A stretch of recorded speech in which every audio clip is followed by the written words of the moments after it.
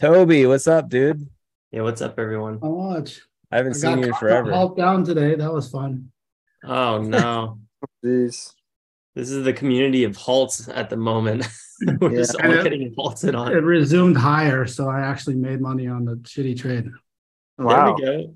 Which So ticker? On so APRE. I, so I finished trading after that. You can't get luckier than that, I don't think. It's only worth it if you work for it. It's only worth it if you work for it. I won't stop till they hear me now. I won't stop till I wear the crown. APRE. I heard people calling that out. It was horrible. I What? was traumatized. It didn't really jump up much, and I just kept trying to catch it on the way down. And then got stuck in the halt and then resumed higher. And Yo, that Yeah. volume is like non-existent. Does not look pretty. my best trade was on Microsoft. 50 shares made $100. Nice. Wow. Very nice. Is it S? I forgot the ticker for it. MC. Microsoft is MSFT.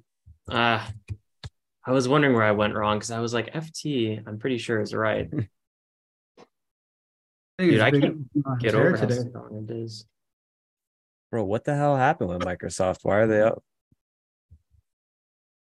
Yo, what's Bill up to this time? Oh, that's a new all-time high. It's crazy to see stocks at all-time highs. It just kind of, I just don't get it. yeah, yeah, Cole. Why don't you tell us what's going on with the macro world? While This is what's going on, guys. You want to hear? yeah, Literally, if you hear any fucking thing in the world that's bad about the market, immediately just shut the fuck up and go buy the S&P 500. That is I was all. gonna say, like, just go long. Just go along. Every tweet you see, every time you see someone saying something bad, it's another just 100 shares. Just go long. Just go along. Yeah. Keep doing it. Every single time you see a bad tweet, just keep doing it. It's completely pointless to try to short anything. It's just not. I didn't trade whenever COVID happened, but supposedly a lot of people are saying that it feels like the COVID, you know how the COVID drop was like a month and then it just grinded up every day for the rest of the next year. That's what they're saying. It feels just like that, where every single dip gets bought no matter what. So it's true. I'm actually always surprised when I log up in the morning and I'm kind of expecting the SPY to have that overnight gap down that just never comes. never It just happens. keeps going. Dude, I'll be in- another high. I'm just riding it. yeah. Yeah, that's what you need to do. I closed the last of my swing trades out on Friday. I just felt like everything was so extended, but you know, I'm not trying to get the perfect top or bottom. I made some nice gains on the grind up, but it's impressive, really impressive. I have probably about 10,000 of the 40,000 in my Roth allocated towards long trades in like Nvidia, Apple, Google, TQQQ. They're such small positions. I just kind of like glance at them every day, and like especially with Nvidia, I'm in from like 300 average, but only like 8 shares. So I'm just watching it. I was taking a look yesterday at the daily chart and trying to figure out like, should I be taking some profit or It's going to yeah, keep going. I'm not taking anything yet. I'm looking at like 440 daily level and see if it wants to test that. But otherwise, like I don't see a reason to sell. SPY just keeps going higher. The markets are going higher. Nvidia is like on crack. Nvidia at 470 today at the high. Yeah. The other day was like 480 something. So Maybe first take profit is at 500. maybe. Yeah. At least like a quarter of my position or something. I don't know. Honestly, I genuinely would just keep buying it forever. I know. Like that's the other thing. I'm also Your kind dollar of like, cost why average is would so good I on it right now. You why might as would well. I trim my position? Only sell the it if there's a people- good article that comes out. Yeah, basically. And then buy it in 2 days when it rebounds. Bro, the people Yeah. that make the most money in the market are the people that don't give a shit about the money they invested in the stock market. And they just Yeah, wake up for one day sure. and they're like, oh shit, it's been 20 years and I have $10 million. I didn't even know. Those are the people that make the most money. Actually, to confirm that, there was an article I read a few years back, and it was like this cleaning lady who retired like late, like as in her 80s. She just didn't want to retire. She kind of liked what she did. She was really happy with her career and profession, her community, her team. And every paycheck, she like invested like 40 or 50% of it into the SPY. And she was a multi-millionaire cleaning lady, just kept on doing her job. And then she basically donated all of it at one point. But yeah, I mean, Yeah. if you just kind of close your eyes, just DCA for 50 years or whatever.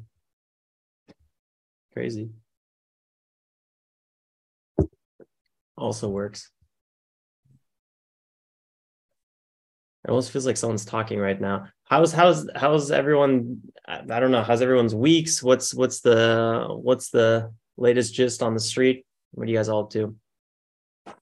Week is going okay so far. Yesterday was a really strong green day for me, which came really unexpectedly. I traded like 8 or 9 tickers and I had good hits on like 6 or 7 of them. Nothing big, just like 500 on average, probably on all of them across about 6 of them. And then on the other couple, I was down like 300, 150. There's a lot of tickers. Yeah, it was kind of, but things just kind of kept popping up and I would just get like 1 or 2 decent trades on them and move on. That's what it is. Yeah, I started out pretty solidly red. I think I was like down 600 or so.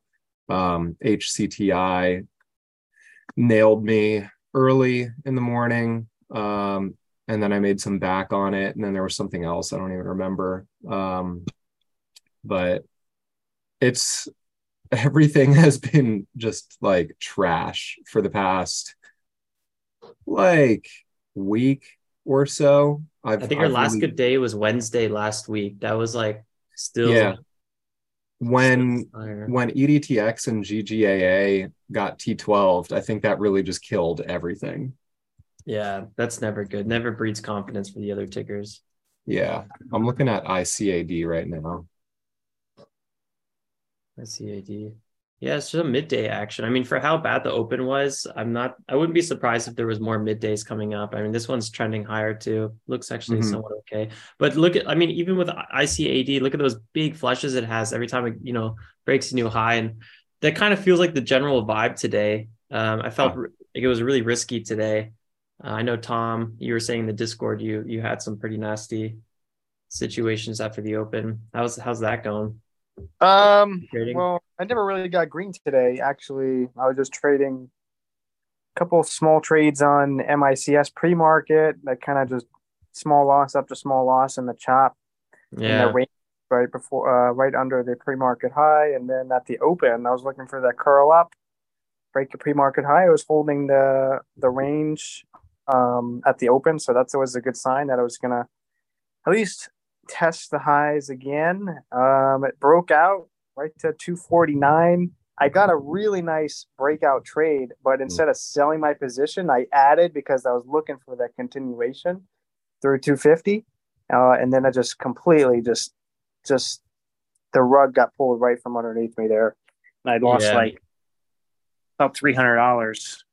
So that put me pretty much to my max loss on the day. I never really was able to get any solid trades today, but it is what it is. So, one step forward, one step back the past week or so. So since Wednesday, my big $500 loss, kind of been shaking me up a little bit, but it'll turn around again for sure. The momentum. Well, it always does. Yeah. I got hit on MICS earlier on that same flush too. Not for a big loss, but like a 20-cent loss on. I had already sold like half my position, but the 20-cent loss is actually pretty big on a $2 stock. But if it's small size, then then you're ridiculous. Good. Yeah, Tom, you do a really good job at managing your downside though. Like your red days even your big red days are pretty small, which is great. Amazing. I feel like my P&Ls are just like, whack. Yeah.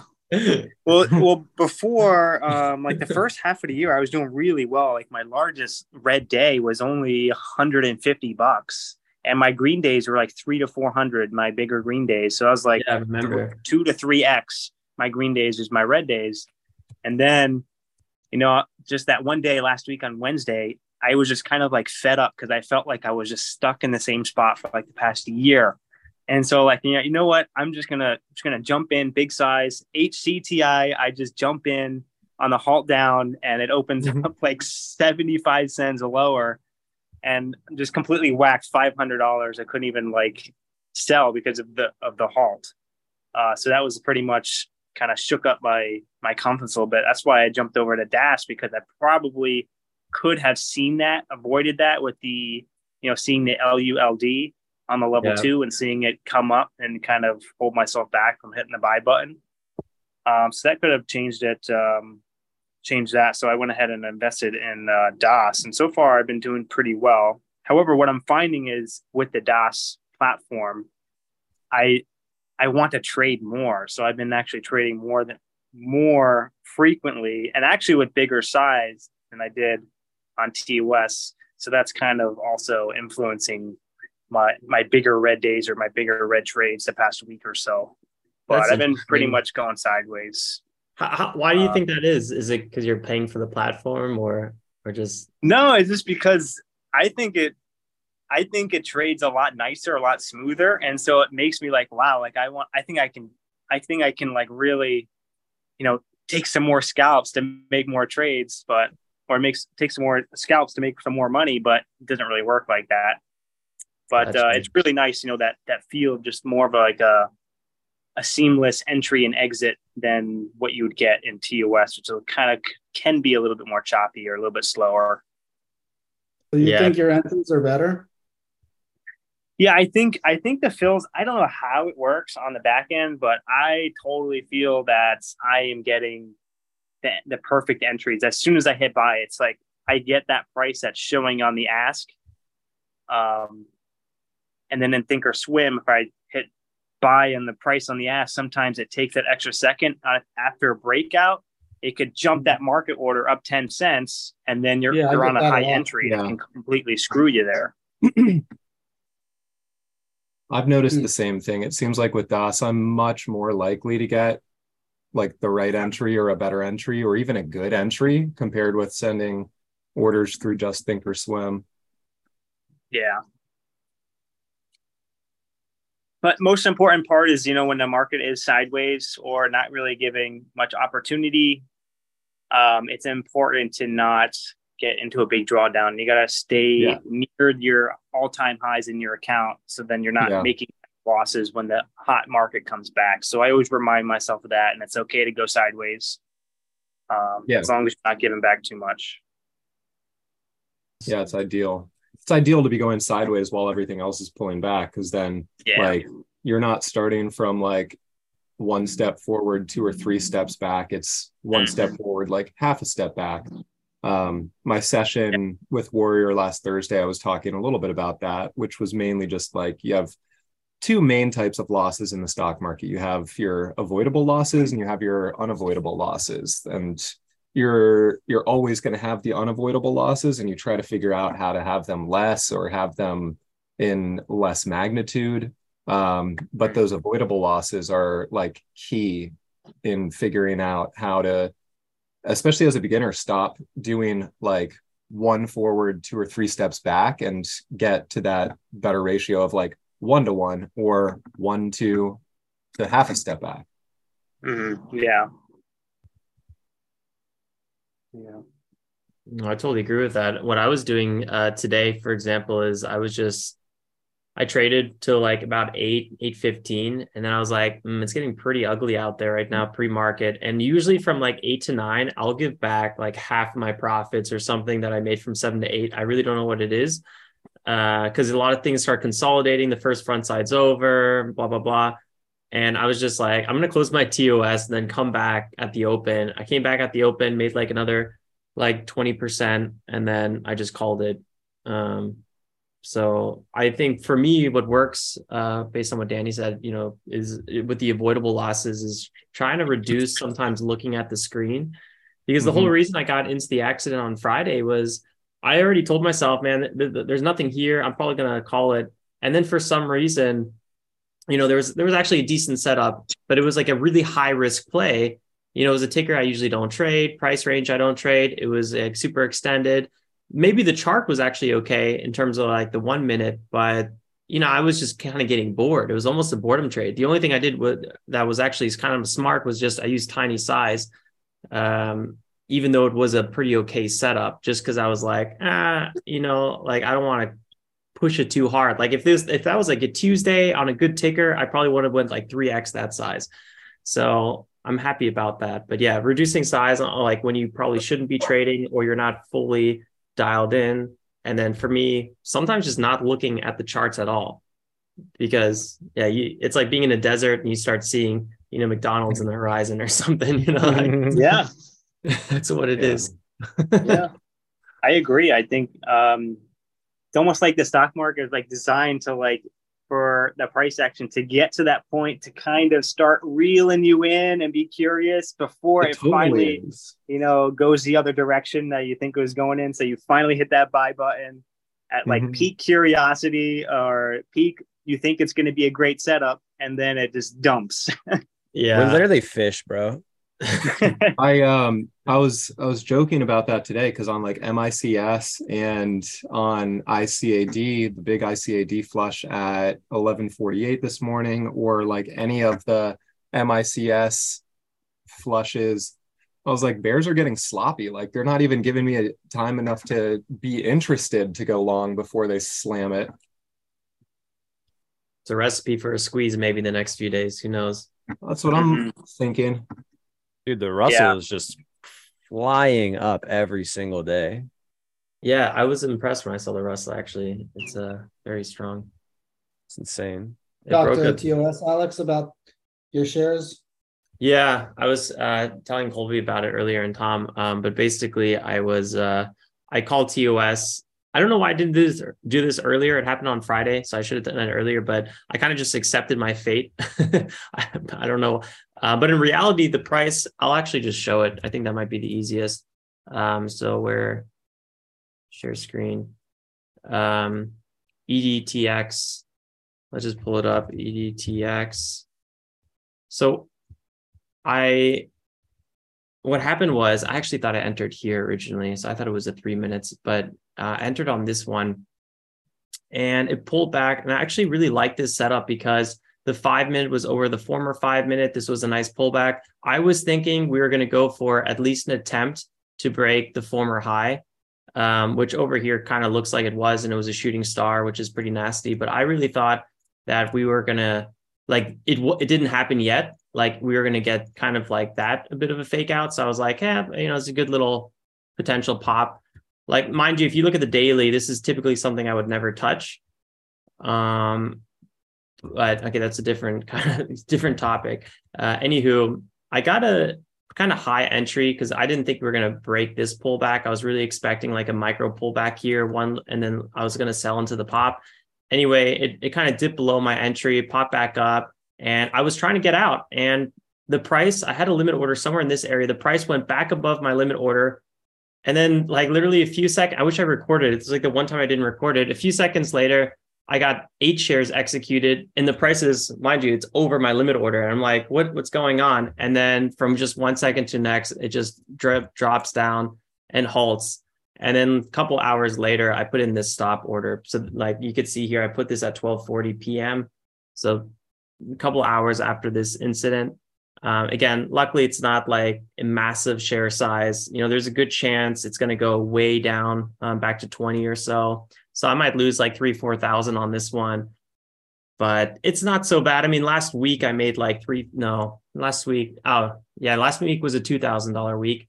So yeah, I kind of gave back maybe 2 weeks that were like 2 okay weeks, which isn't, again, it's not the end of the world. So yeah, what I did was I wrote TOS, or I called them, and they said they can't really do anything for me except, write technical team, and we'll see what they decide. So they said at best they might reduce my cost basis. So if they think maybe their platform didn't perform as like it should have, then they might make it, I don't know, they just might make it $60 was my entry or something like that. That's usually how it works. I've been in this situation probably like a dozen times with TOS. And like half the time I get some sort of price correction. The other half the time they just kind of say tough luck. So that's kind of the cost of using a free platform. I mean, most of the time it's good, but sometimes it's not. Any platform though, like one of the Warrior guys messaged me through Instagram yesterday, super frustrated. He had just taken a $5,000 loss on I think it was HCTI, and he's using Lightspeed, and he had taken the trade. It went for him. He was in profit. He tried to sell. It gave him an error message that he couldn't sell because of whatever route that he was using, which it was using like a smart route or something that was trying to sell through NASDAQ, something like that. And he couldn't get out of it, and it like flushed against him, and eventually he was able to cut it for like a $5,000 loss, which is a massive loss for him. And he was in touch with them, and finally, end of the day update that he gave me was they covered about half of the loss for him, but when it executed, they executed it through NASDAQ, like he was trying to sell through anyways. So like, you know, all brokers are garbage. It doesn't really matter. Like there's going to be problems with all of them. It's just like which problems do you want to choose and deal with? Yeah, that's very true. I can only imagine how technical it looks on their end too. So it's not even like I'm super against them. I'm sure it's quite a mess on their back end. I can only imagine what it looks like. I've gotten into some discussions with, you know, friendly discussions with their tech people, and they'll send me a screenshot of what the bid and ask and like market depth looked like on their side when I'm trying to argue, like, how did you even fill me here when I punched it and I have it on video that the ask was here when I hit it? And they were like, this is what our ask was showing. And it's just like this matrix of stuff. That's true. Actually, like their information is slightly different than what we see. Yeah. Like I had the same situation where I almost always record myself. And I had exactly one of those situations where I was trying to send them video because I was like, what you're telling me is just simply not true. And then this was actually one of the times I had a really bad experience. They were like, we don't want to see the video, or like they were getting like really mad at me for like having proof. Sometimes I've had amazing support where I'm like, wow, these guys are amazing. But it kind of comes down to who do you talk to. And I don't know, sometimes they just start getting really nasty. But that's when you just call back. Hang up and call back. I've done that. Get Kevin again. I've done that a lot.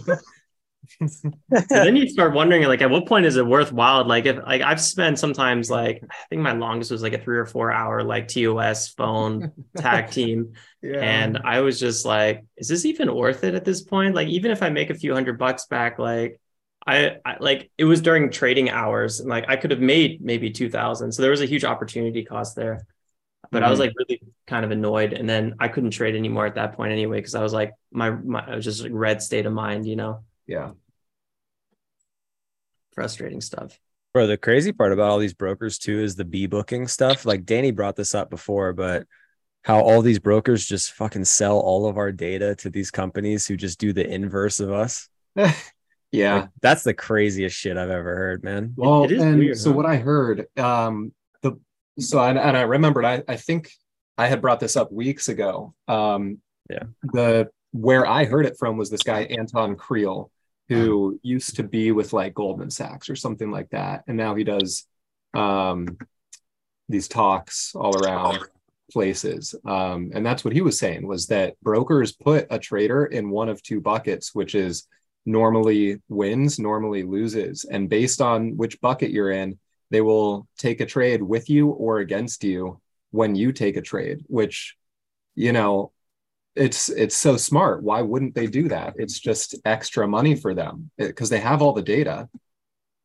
Yeah, it's really smart. I mean, if 90% or more of traders lose, then why not trade against them? So funny.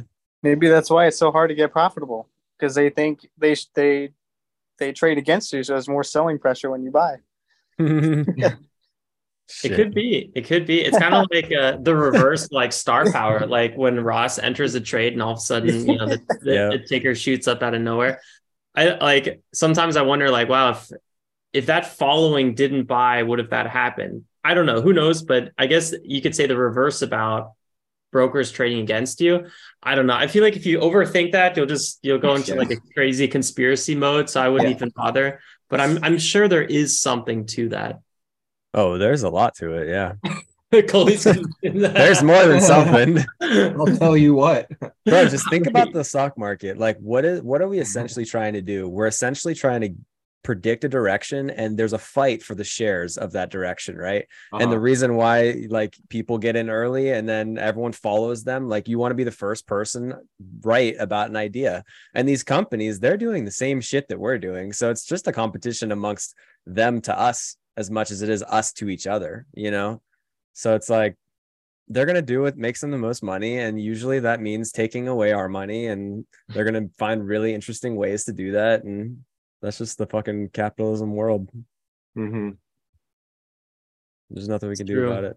There's sometimes I notice where I'm kind of in a state of mind where I feel like I'm the one who's being reactive and being a bit like sheepish, where there's a breakout and I get excited and I buy it, and I just like, there's no flow. And then there's days where I'm like, I feel like I'm predicting all these moves and I'm really nailing it.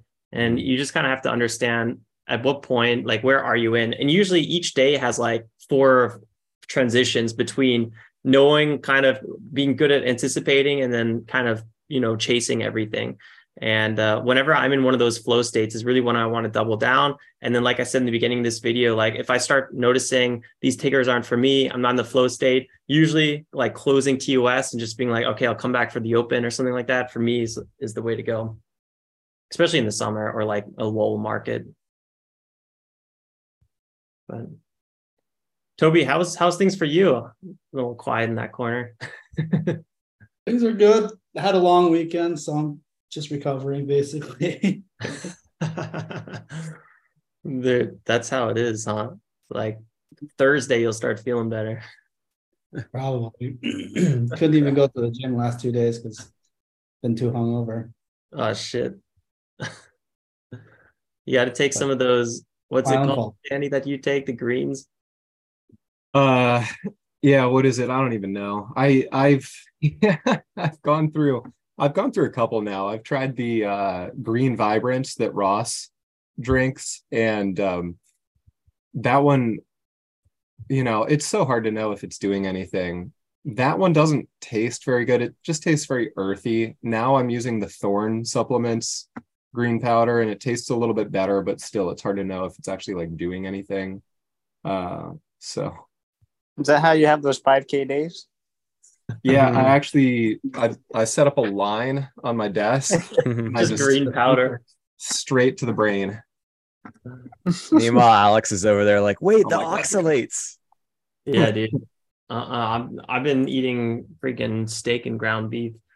But no, I still eat tons of stuff. I just really try to remove certain things from my diet that I thought were good. And I don't know, maybe it's a placebo effect, but I'm like on week number 4 or 5 now, and I feel great. My carpal tunnel, like I haven't worn my compression gloves since I stopped eating salad.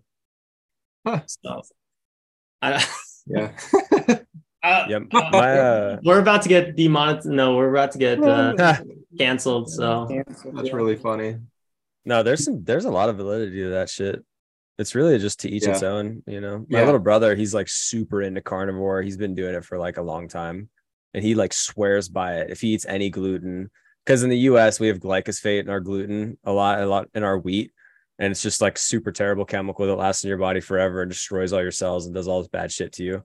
And he's he can physically tell, like when he eats bad food, that it like makes him way more drained. The next day he doesn't feel as good, he doesn't sleep as well, all that kind of stuff. So crazy. My mom's sensitive to those things. It was really funny, like back in like the early 2000s when, I don't know, I feel like these topics weren't so crazy, or maybe they were, I just wasn't aware of it. But she was like, we cannot go to Subway, like there's something in that bread. Every time she ate it, it's like something, she'd really feel weird. And then it came out like a couple of years later, there's like all these things in Subway bread that is just, And I don't know, it's not even And then it legally turned out that permitted. Jerry was Yeah.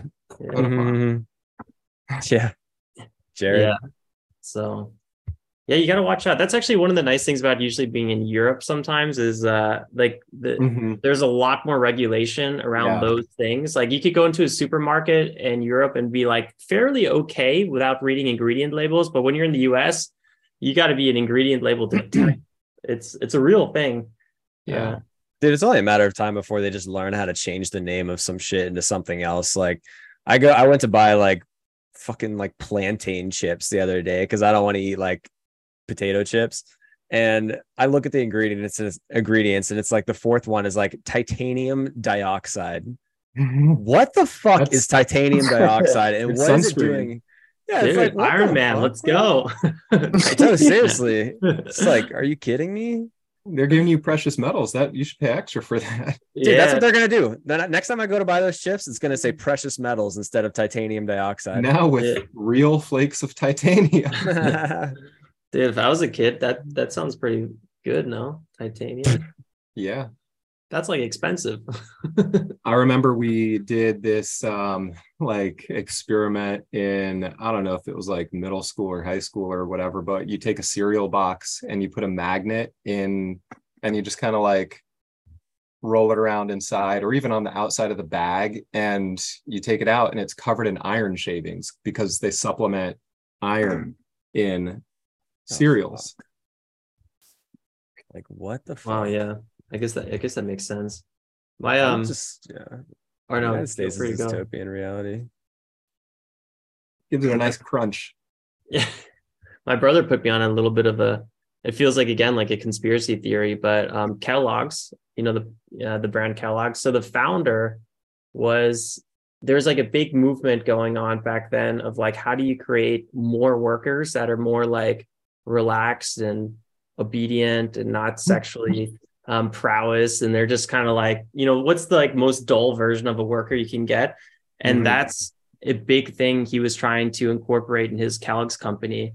And even if you go to like Wikipedia, you can find a bunch of quotes from him, like how he was trying to make like a really good food to make you more docile. And like, that's where all the cereal stuff was coming from, which What? I haven't fully looked into it myself. I have seen some of these quotes and it's kind of mind blowing. I almost want to make a video of it, but I'm like, at one point I'm going to turn into like a conspiracy YouTube channel. So I'm like, is that the road I want to go down? But yeah, just, I mean, cool. The more you learn about kind of like our diet and how it evolved over the years, specifically starting into like the 1850s and like till present day, there was just a massive shift in our diet, which kind of makes sense. You know, industrialization, you have just change in society on so many fronts.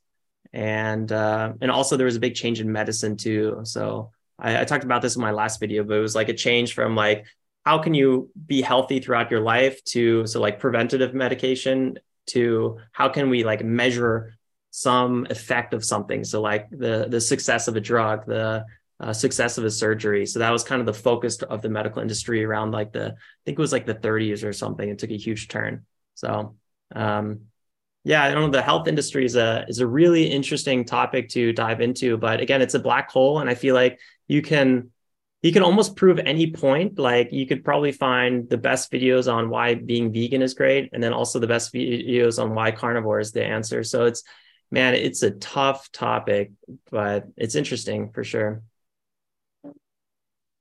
Well, what are your guys' experiences with that? I was just going to say, that's the tough thing about, you know, everyone says like, oh, all the knowledge is easily available online. You can do all this research and whatnot. But, you know, now the problem is any of it, how can you verify what's true? Yeah, you could try it for yourself. And that's where I guess it comes down to like what works for you. But it's hard to pinpoint the objective truth of anything now because everything is so, you know, yeah, like you said, veganism is healthy or carnivore isn't healthy. Then you see people saying carnivore is healthy with these studies, and then veganism is not healthy or vegetarian is not healthy. So it's just like at a certain point, like you can't like dig too far deep into the rabbit hole. Like, I guess it's to each is their own, and you just gotta, I guess, find the right diet for you. But it's hard to like find objective truth that you can kind of just sweep across that this is more healthy, just because of the information. Yeah, I totally agree. One thing I've actually really enjoyed doing was listening to a lot of podcasts of, let's say, someone like, there was this lady who was 82 and she was carnivore basically her whole life. She was a rancher, grew up in a rancher family. She still tends to her cows. And she's like, that's basically all we've eaten my whole life.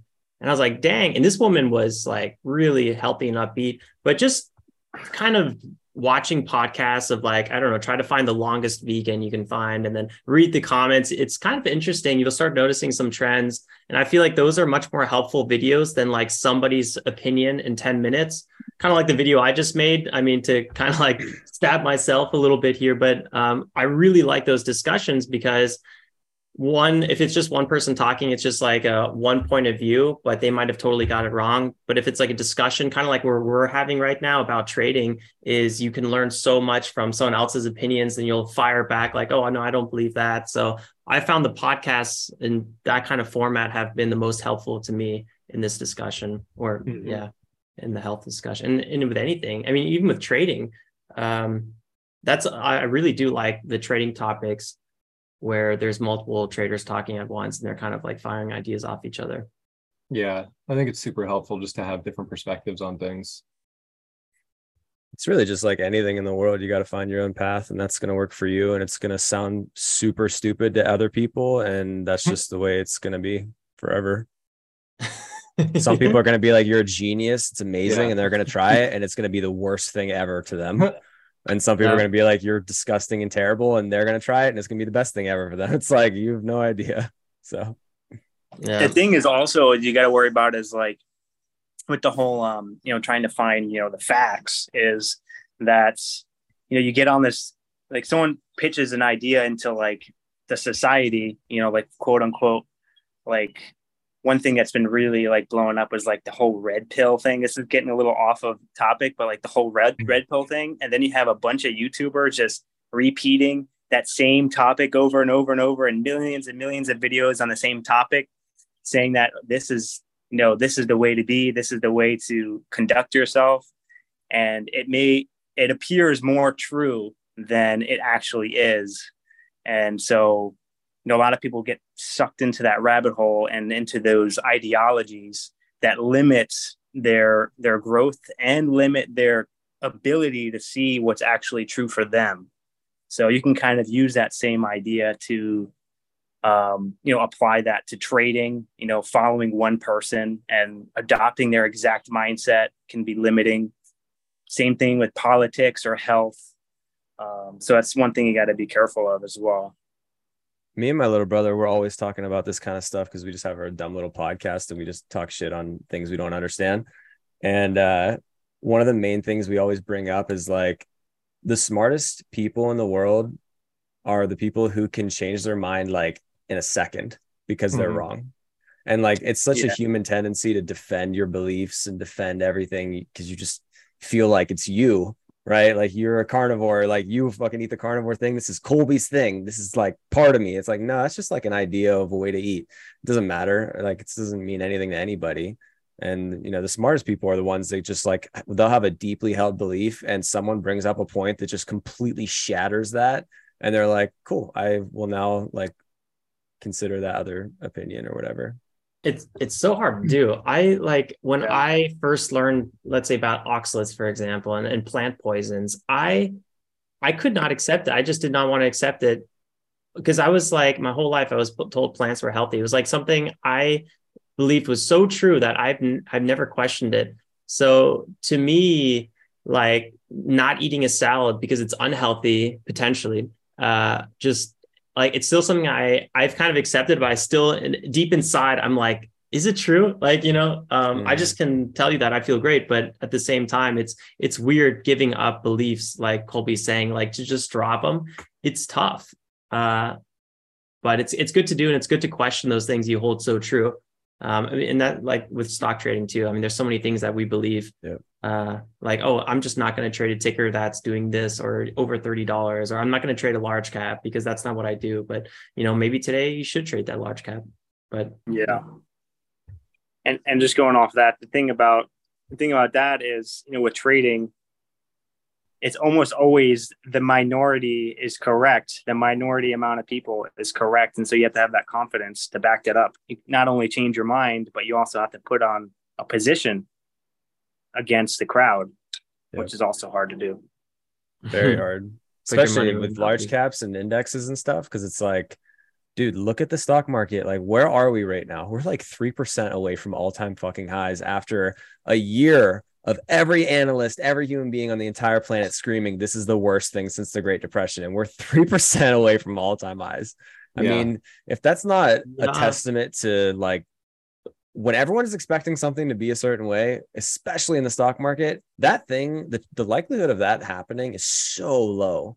Like, it's like horse racing. If every single person is betting on the exact same horse, you're going to win what, like $1 if they win? Yeah. It's like, you have to be a contrarian in some way to make money in the market for sure.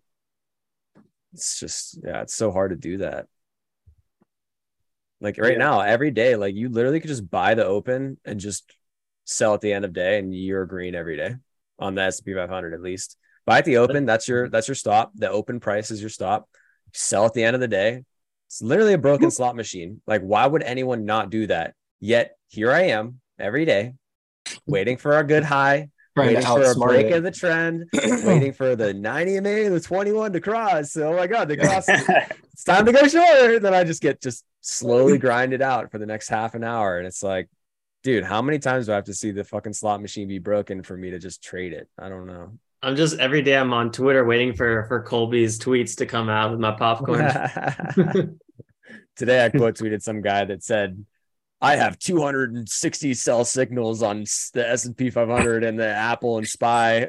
And we broke out today. And I just like went to his quote tweet and I said, what was that exactly? Because we just made a new high again on the year. So I hope your sell signal works, but it just doesn't keep going up, or it doesn't stop going up. Yeah. Every day.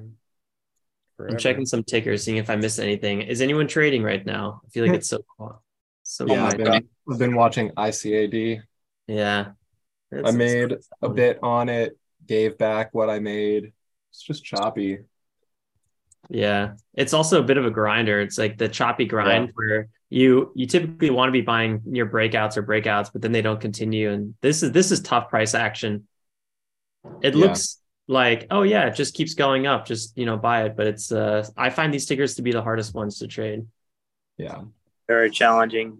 I heard from a lot of people in the community today, a big problem about they were saying is the low volume today was attributed to the TD cash accounts that were not settling their funds from Friday. So they had limited funds. That could, on one hand, I think that could influence the volume on some stocks, at least to some extent. Mm-hmm. I don't know what you guys think about that. I mean, they can. One of the most used brokers, right? And then a lot of these people that use these retail brokers are trading these small caps, right? They're not trading that Apple and stuff. So, especially on a cash account. Yeah. Those are probably small caps traders who just like can't participate. Yeah. How many cash accounts do you think are on TD? Oh my God. Fuck ton. I don't know. I started as a cash account. Yeah, same. Dude, the influence in small caps with like the group think is crazy, bro. Like we used to talk about this with Ross because we would always see Ross buy something and then just immediately it would go up like 25%. And we'd be like, how is that even possible? And then if you just think about it, like if 500 people are buying a ticker right now, and they're literally using only $1,000 position size, that's $500,000 in dollar volume that's going to be put into that stock in that moment. 500,000. And you guys, like Danny is trying to make like $2,000 on a trade. Like you're just taking like a tiny little piece of those 500 people that have $1,000 to their name. You know what I mean? So it's like, It's crazy to think about that kind of shit with small caps. It's such a small Tommy likes that portion. And then when you look at the float is so small too. Just you can have a bunch of just, year one noobs that are buying up a stock, pumping it up, like we saw with GameStop as well. I mean, it's similar thing, maybe on a larger scale, but that's where maybe a lot of the profits for experienced traders are coming from in the small cap world, is from the cash accounts. Dude, like I saw a tweet the other day and they were talking about like the advantages and disadvantages of trading like small caps related to the indexes, like futures and stuff like that. And it's like, okay, well, what are the benefits of futures? You can kind of have like volatility every day that's pretty similar, right? Like that's one thing. What are the benefits of small caps? You can have volatility that's like 1,000,000 times stronger than the indexes. The hard part about futures, though, is your competition is literally like hedge funds, massive banks. Like you're fighting against literally the like largest shareholders in the world of money. And then in small caps, you're fighting against like Timmy, and it's just like Timmy with $100. And it's like, well, Timmy from down the street. Yeah. Timmy was never going to make it. Like it's cool because the competition is just so much lower in small caps until you get to that level where it's like you're consistent. Then that you enter the new phase of competition where you got to beat the people who are already making $1,000 a day. You got to beat those guys, and then you got to beat the people who are making already $5,000 a day, and you just keep going up from there. But I feel like that's why today was choppy, because we were competing with other very experienced traders since the whole TD platform was down. So maybe that could have attributed to more choppier price action. Do you guys use RVol at all? I pay attention to it. I don't use it as an indicator or anything like that, but it's on the scanners. And when I'm looking at moves, I'm looking at relative volume of moves. Yeah. Not the actual number, but it looks like. Because I mean, I've been trying to look at it more for the indexes, because that definitely would play a big factor on an index. Because obviously if a small cap is in play, it's going to have like at least a 2 RVol or something like that, because well, if anyone doesn't know, RVol is just taking like you set a certain period, like 20 days. What is the average volume the last 20 days? How much volume are we trading in relation to that number? And I was just looking at the indexes, and I don't know if this is related to small caps as well. I'm sure it is, but the days where the RVol is like 1.5 to 2, which is a lot for an index, the moves are just so much cleaner. Like the lower lows will always find resistance at the previous lower low. And it's just like a stair step down. And I was like, it's just interesting because I've been looking at my trading recently, and it's like, sometimes I'll look for 20-point moves or 10-point moves, which is a big trade on an index, but the RVol is like 0.3. And it's like, it's just way harder to trade because I'm trading against way less people. And the more people that are trading these stocks, obviously the more edge that we get because we're experienced and most people aren't. But I don't know, it's just something I looked at the other day and I was thinking about it a lot. Yeah. Yeah. And well, the more people that trade is that 20% of people that are profitable, there's the bigger that group of 20%, 20% of 100 is 20 of 1,000 is 200. So I mean, the more experienced traders have a better chance of jumping in that 20% because it's a bigger bucket. If you have that RVol that's higher, just to kind of go off on what you were saying. But Ross, for the small caps, Ross likes to use RVol as a good indicator.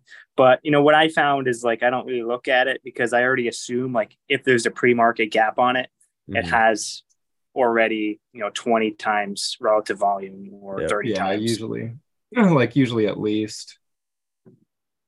Yeah. What I found is almost a really reliable, I don't know if you want to call it an indicator, is like every time I try to trade a ticker that's not really over 40% pre-market, it's a real dud. Like it's just like a lot of fake outs. It's kind of grindy. And then I don't know. I always have bad luck. I think I have a negative risk reward on those. I don't have a great statistic on it, but I almost always avoid tickers until they're over 40%. So it's kind of like my gap indicator, I guess you could say. But I'm talking small caps. If it's coin and it's up 10%, that goes totally out the window because that's a huge move for coin. We should track that, every pre-market gap that's up 40%, see how much higher it goes from there. Yeah. Is it 50% chance that it's going to go to 50% or 100% on the day? That could be a good statistic to track, because then you can filter out, if you have a hotter day, you can filter out the ones that are least likely to continue. Yeah, I totally agree. That's a good point. Maybe I should try to figure out how to track that a little bit more. Yeah. If there's let's say a 70% ticker, a 50% ticker, and then a 35% ticker, I usually don't take notes on anything below 40%. If I'm I like to take notes every day on okay, it's a biotech, it's up X amount. It's these are the float, this is the market cap, and it has a catalyst. And what is it? I don't want to overthink it, but I do like to kind of see that specifically, not so much about the ticker itself, but often you'll start noticing trends about sympathy plays and stuff like that. So, okay, this is the same one as that yesterday best gapper, which had, I don't know, Alzheimer's catalyst. And this one has an Alzheimer's catalyst. People are probably going to be jumping on this one. So for trends, I like to look for. Yeah. Yeah. I mean, at the end of the day, all we're doing is just extreme pattern recognition. Mm-hmm. That's true. It's literally all we're doing. When I had my, well, it wasn't even had. I love learning about AI since, I don't know, 7 years ago. I remember when I was on my road trip 7 years ago, literally, I had 2 AI books. I read through them, and then I started coding some stuff, some machine learning things.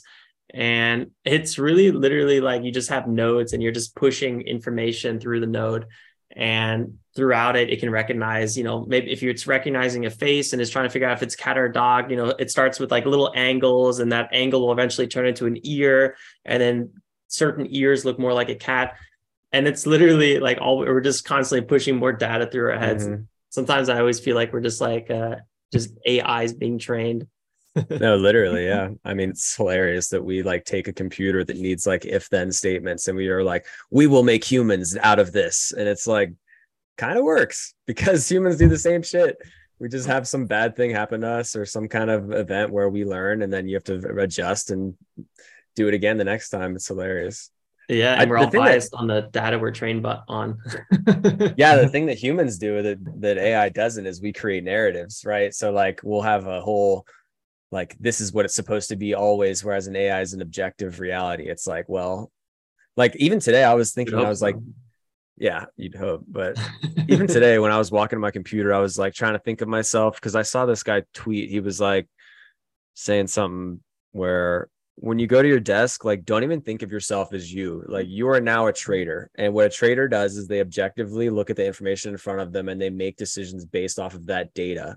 They're not making decisions based off of, oh, we're oversold, oh, we're overbought, yeah. Oh, we're, you're just looking at data. Is it a higher high, higher low? We're in an uptrend. You're going to look for long opportunities where prior resistance turned into support, period. That's it. And it's the part where we screw up is that any strategy in the world can work, but the individual behind it that implements that strategy is the reason why most of them don't work, because we create those narratives and we make a false reality whenever the objective data is right there in front of our face, and we just omit half of it, Yeah. A lot of it's due to ego and identity. Yep.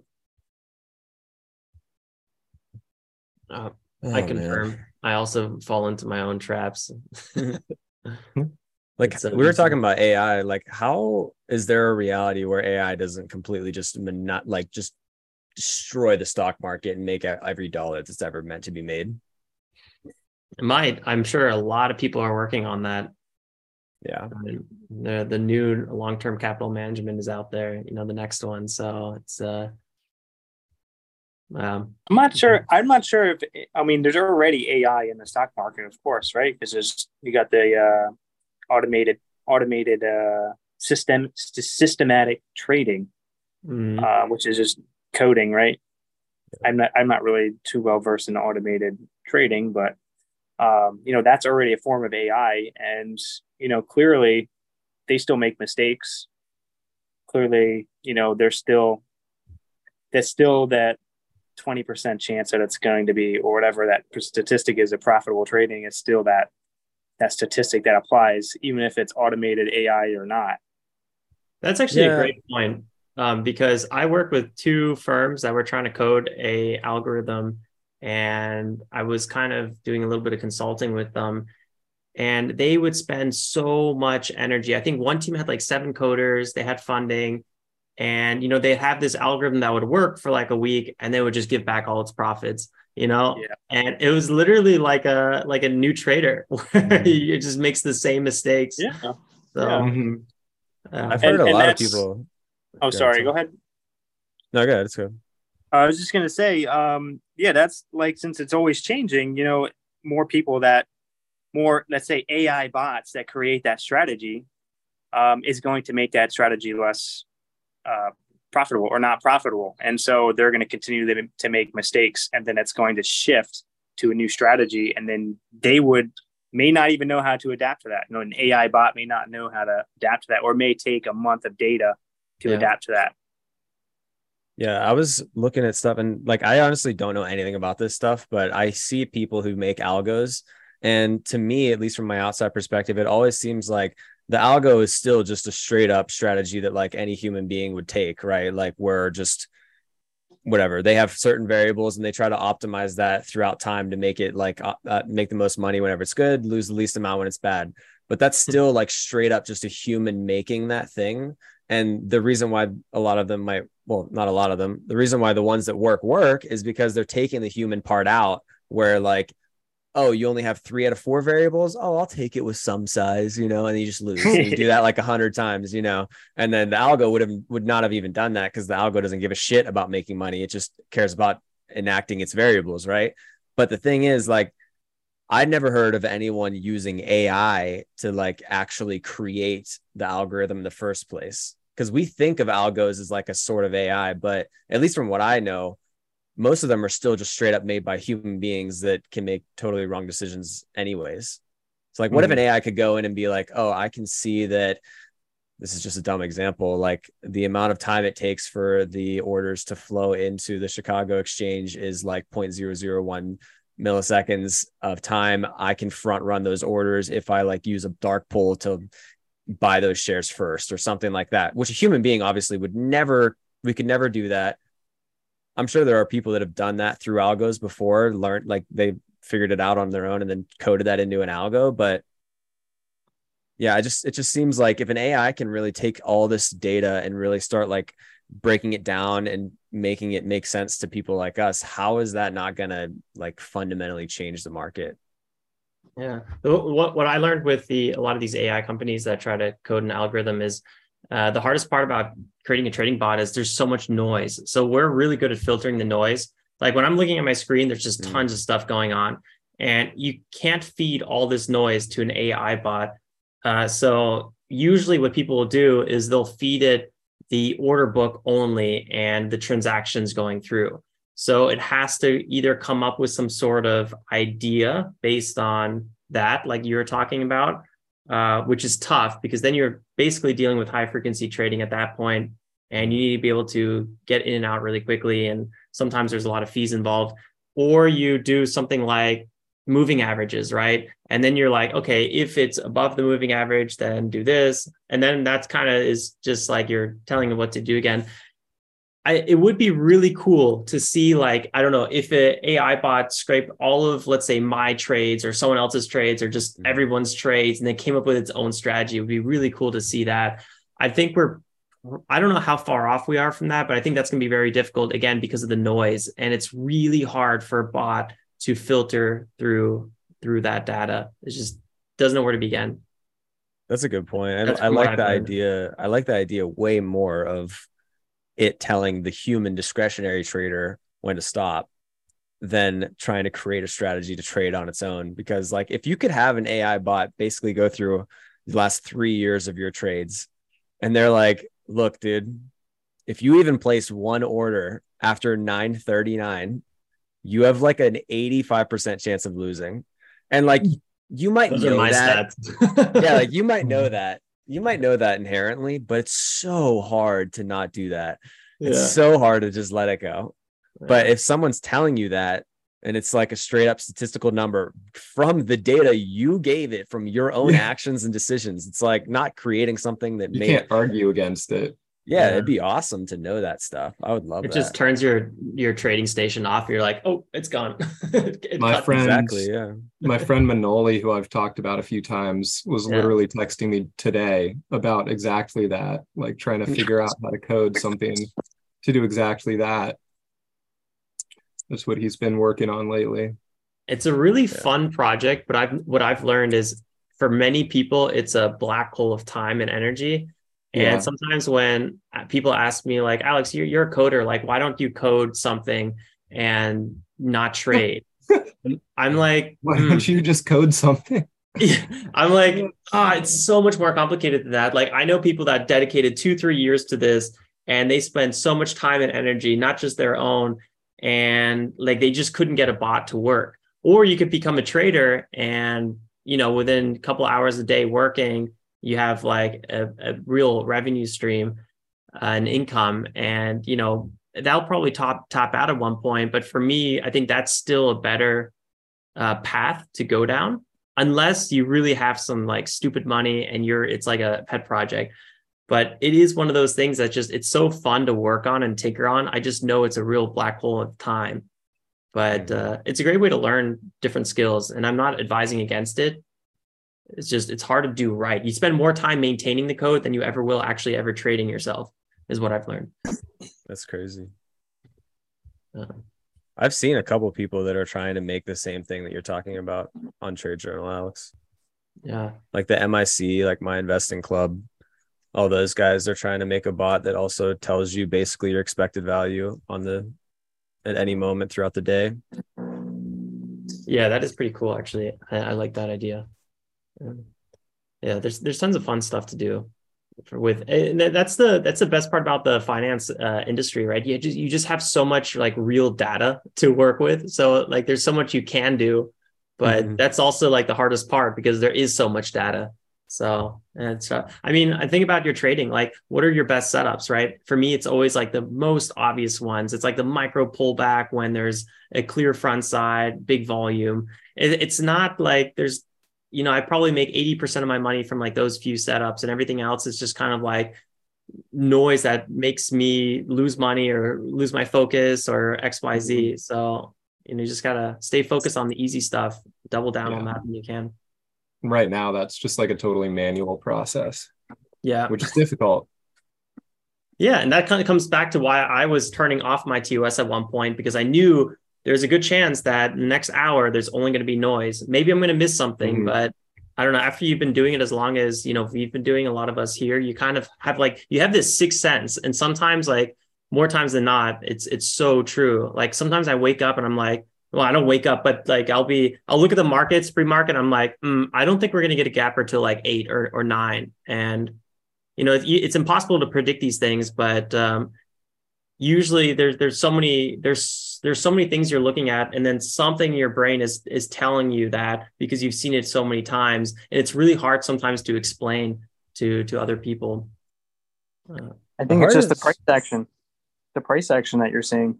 They're not holding their highs, or the dips are very extreme, pulling back in 1 minute. It pulls back, it retraces the entire move. That's what we saw on MICS all day today. Yeah. And what was it? BPTS as well. Yeah. Like the hard part for me is the strategies that are just break even, because it's like, how do you, like reversals, right? My number one, like most loved and hated thing to do, because the risk reward is awesome. Like you get a reversal trade, I'm going to make like 5 times the amount of money I was risking, but I only win it like 25% of the time. So it's like, I'll literally take 10 trades in a week that are reversals, and I'll win on 2 of them, and I'll be break even on the week on that strategy.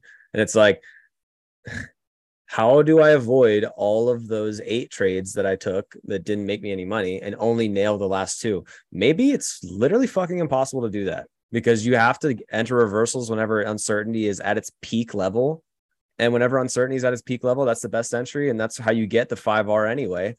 But it's also the time where you don't know if it's going to reverse or not. So it's like, I don't know. Reversals are so tough. It's it's a strategy that will eat you alive. I've found, and I don't know. I try to avoid trading backside because it's a mind game. Yeah. But just really quickly, what Tom was saying about BPTS, this is literally a perfect example of a ticker like you typically just want to walk away from. And you see my alert up here if it's going to break over 380, because I just was not interested in a ticker that just constantly flushes. It's chopping around. Volume pre-market was pretty low, like it's not even over 100,000 really for basically our lead gapper. So yeah, this is something that, once you get really desperate and you're kind of spending too much time looking at charts, you're going to start trading this nonsense and you're going to be like, oh, look, it's a breakout. We're going to make a move over VWAP. But it's like, bro, this is a backside. We're below VWAP. There's trending down. Volume is shit. It's like, this is what I'm talking about with like, you start making things up in your mind, even though it's actually pretty obvious. Like this is a pretty ugly thing. Making justifications on why to keep trading it. Yeah. So look, every time it popped up, it's straight down. Every single pop. Every pop. Yeah, Tom, this was a great example. PWM really frustrated me this morning because it did exactly that. I would get a good entry, it would pop up, I would be in profit. I couldn't take profit because there was like no volume, and then the bid would just drop out and it would flush like 50 cents and I'd have to book a loss. It would just do it over and over. Yeah, and I guess that's what I was saying, is that's just the sign. That's the red flag that should be going off in your head before you really start putting on size. That's exactly it. Yeah. Really good observation. Yeah. I was actually just wondering, when did I actually trade this one? And pull up MICS as well. It's the same pattern pre-market and at the open. Oh my God. Yeah. This one's so hectic. Like I was just trying to draw some lines thinking, is it like an ascending wedge or something? But nothing really came out of this conglomerate of lines I was drawing. Although you got to say, it kind of like came up and touched this and flushed down. Yeah. And also I almost never draw too many trend lines. So the fact that I'm drawing trend lines kind of means I'm bored and I'm trying to find something like just that alone. Trend lines is not really my thing, but so yeah, boom, that's a clear indicator right there that I didn't even think about earlier. That's funny. But yeah, I traded at the open and it was just so hectic. And then I don't know, I think there was some opportunities, but it feels like the risk reward was negative. Like if you got green, you're like, it kind of felt lucky. And if you did 2 more trades, you probably would have gave it right back again. That's how I started feeling about MICS. And then I was like, no more trading for this one for me. It was decent. Pretty much how my whole day went. What? It was pretty good at pre-market, I thought. Yeah, did you do good this pre-market, Toby? Yeah, I was up like 200 or 300 on it. When it broke that about 220, it was pretty clean pattern until the top of that, and then it dropped off. Yeah, that's actually a good point. This is when my computer was closed, so I didn't actually trade this. But when I came back, I was like, this was actually right here, like around 835 or so in this area, micro pullback. Like that's one of my classic setups, like if I could just get 1 or 2 of those a day, I usually have like almost a 1K day just because that one setup is so good. Yeah, I traded all the way up that pretty much just taking the pops, knowing that it was going to pull back because there was a lot of sell pressure. Waited till it looked like it was gone a little further than I thought it would, and then hopped right back in and then rode it back up. Did it like 4 or 5 times all the way to the top. Yeah, really good. You nailed that one. Yeah, there's opportunity, but I think like Tom, I think Danny was saying, and there's like, you get your 2-3 trades on a ticker and then you run for the woods on that one. But there are a lot of tickers. I gave it all back on that flush. Oh man. Dang. So you and Tom. Yeah. I'm the same of it. I still had 100 left over, but a portion of it. Yeah. I'm doing the same thing today. I've been solidly red and then so close to green and then back to solidly red and then a little bit more progress again. It's like if I had just avoided some of the worst trades in the meantime, I would be green by now. I was trading CVNA. It was not terrible. Really? You were trading that one? What was your tell us about, what was your approach on it? Just Go long, man. Go long. Just Take playing some the shit. flags, basically. I just bought low, sell high. That's it. Yeah, take some shares, sell it if it goes up. Buy it, cross your fingers, and hope it goes over your line and sell. No, Alright. all the flag. There's like three good flag patterns up to the high a day. No, you're actually absolutely right. This one hatched some pretty decent moves. I've noticed when I start trading large caps, I have to kind of allow everything like 20 more attempts, basically, or at least 5 or 10 more attempts for it to happen. That's what I notice I do the best when I trade large caps. So like, I don't know, if this was a small cap, I'd be looking for like a quick pullback and then continuation. Here it took, let's say, several minutes. So you just kind of chill a bit more. Lean back in your seat a bit more, I guess you can say. The 5 minutes quite nice though. I did start out a little bit. I was a little bit frustrated trading BPTS. I was in it for a couple of good trades and never took profit and just kept adding into it. Yeah. And then just would have to cut it at break even or small losses. And I 2 or 3 times I had over $400 on it. And didn't capture $1 of profit on it. It's so frustrating. I kept thinking it was going to go to $4, so I was going to keep adding to $4. Yeah. Yep. Trading's hard. Colby's just got the 1,000-mile stare. Dude, I'm ready. I'm just waiting for the day where my first trade's a winner, second trade's a winner, third trade's a winner, fourth trade's a winner. I'm gonna just fucking be like, you know how like we always talk about how you're just supposed to make the most amount of money whenever it's good. I'm just going all fucking in, and I'm just gonna make $20 million in one day, and then I'm just gonna fuck off forever. I'm never touching the stock market again in my life.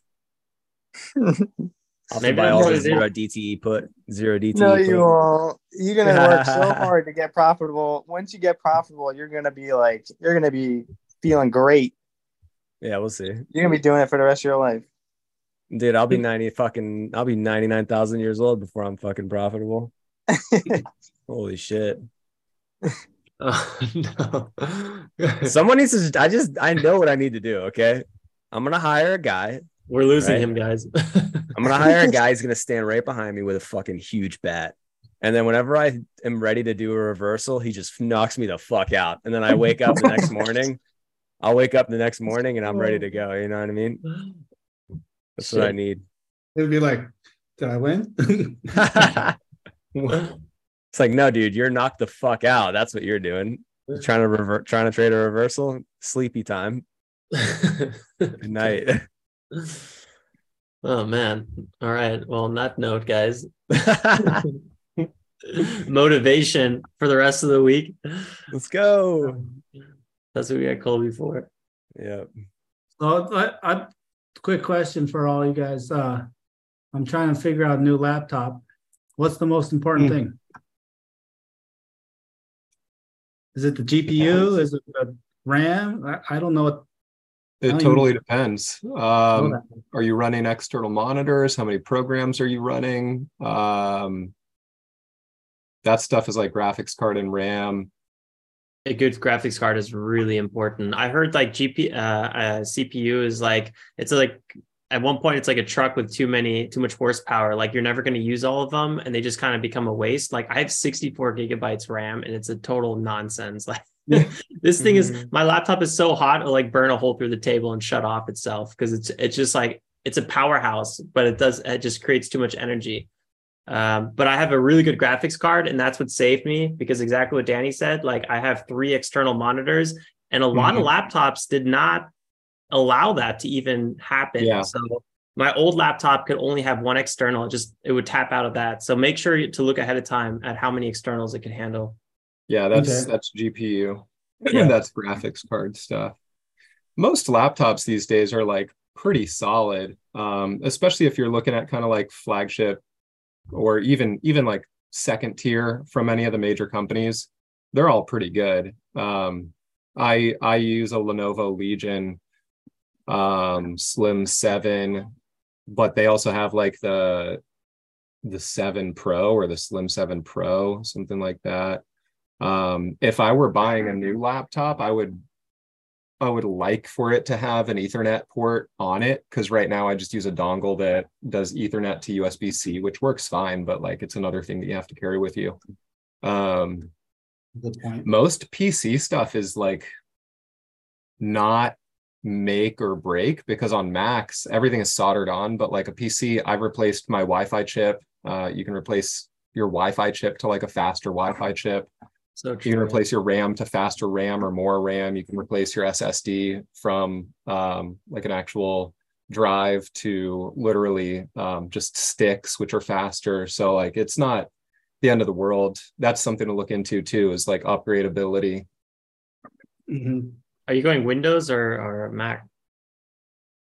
I want to go full Windows because I'm tired of running all this crap through my. I have Mac now, and it's horrible training on a Mac. To be honest, it's.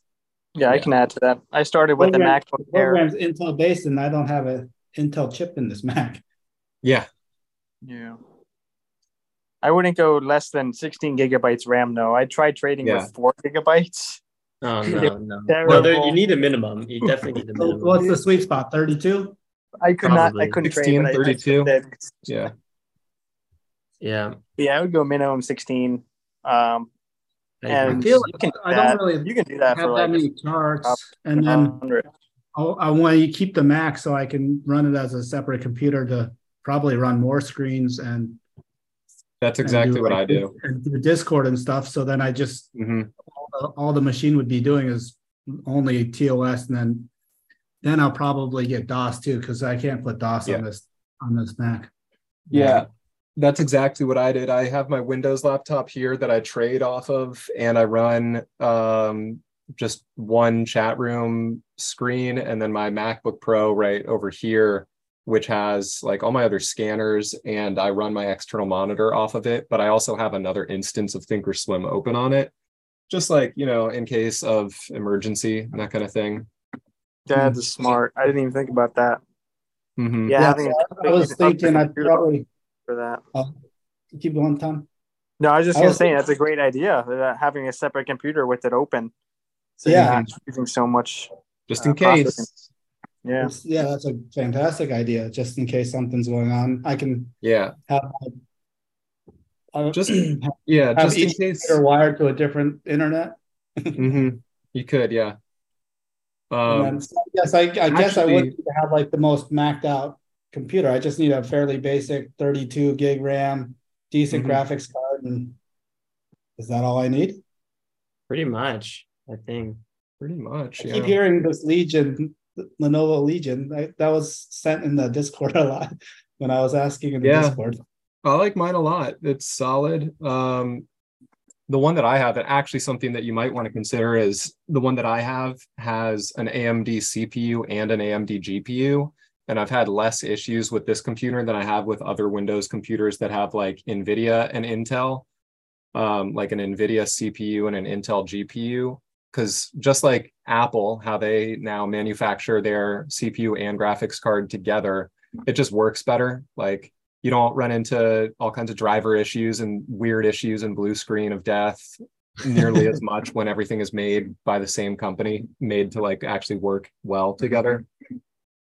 So that's something that I would prefer. That actually, if I were going to look at another computer, I would probably try to make sure that was the case.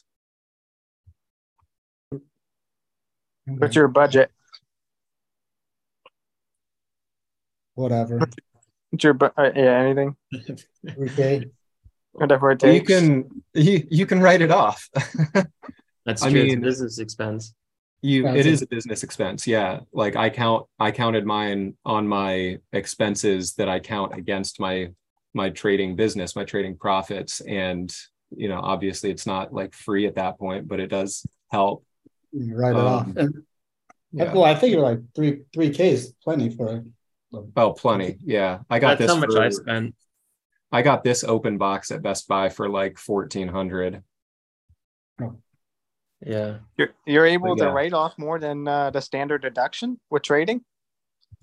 Standard deduction's like 13,000, isn't it?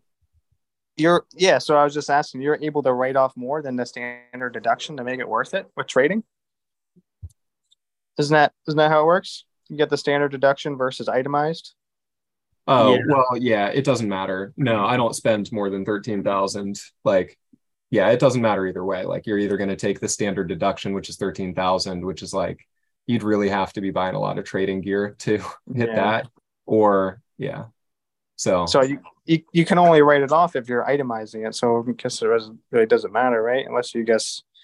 Yeah, you have to depreciate it too. But yeah, that's the other thing is you can depreciate any of your assets, any of the things that you own, like over time, and any of the things you use for business over time, you can calculate depreciation that helps with taxes too. Do you make money, or do you pay taxes if you make no money? In America, yes. Just for you, Colby, probably. Shit, dude. Yeah. I'm fucked.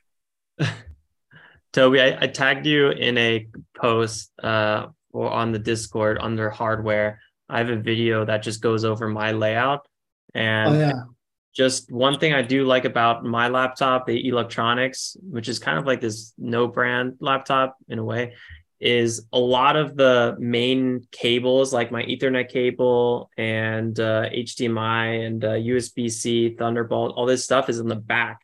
So like I can go like this next to my laptop, even though I have 3 additional monitors, external camera, mouse, all this stuff, microphone. I don't have anything next to me. It's really nice because it all goes into the back of the laptop, which that's definitely a nice to have. Yeah, it's a nice to have. It's definitely not a need to have by any chance. I think what Danny was saying with the graphics card is definitely the most important. I think a Thunderbolt is pretty nice if you can find one, or any sort of really strong USB-C. I don't think I would ever not buy a laptop or buy a laptop without that now. So most of them have Thunderbolt now these days, don't they? Yeah, most of them. So I bought my last rig, so this laptop 3 years ago, and it was like you would still find a lot of random crap, like, old stuff. So I think it's changed quite a bit. And I wish Windows had better battery life, but I almost don't. I wouldn't even look at battery life because you can almost guarantee it's going to be like actually 30 minutes. Like when trash. I unplug this laptop, and I go to the living room, I got like 20 minutes left. It's insanely bad, this laptop. So I wouldn't even consider looking at the battery life because it's not even really relevant. Just assume it's zero. Yeah, I would have it plugged in anyways to have it. Yeah, exactly. I use my laptop basically as a portable desktop. Yeah, same. The only solution with batteries is you go Mac. I swear, I don't know. Windows batteries is just nonsense. They're horrible. No matter how expensive of a laptop. But yeah, I guess any more thoughts we could throw on the Discord if anything comes to mind, but nothing's really popping in my mind at the moment. I appreciate that, you guys. I'm just trying to make some money back on ICAD. I was up like 300 on it. Now I'm down 500 because it's just been choppy BS. I don't know if you're allowed to trade during these podcasts anymore. Well, what was funny was after the last one, I think it was probably last Tuesday or whatever, and I maybe was red. I immediately went like nicely green right after. Right after, yeah. You nail it after. That happened the time before as well. You also had a nice move. Yeah. Well, it was just because like finally things started moving well. Yeah. The daily on ICAD actually looks pretty insane. Yeah. Huh? Like, look at that freaking daily. Popping over some major resistance zones.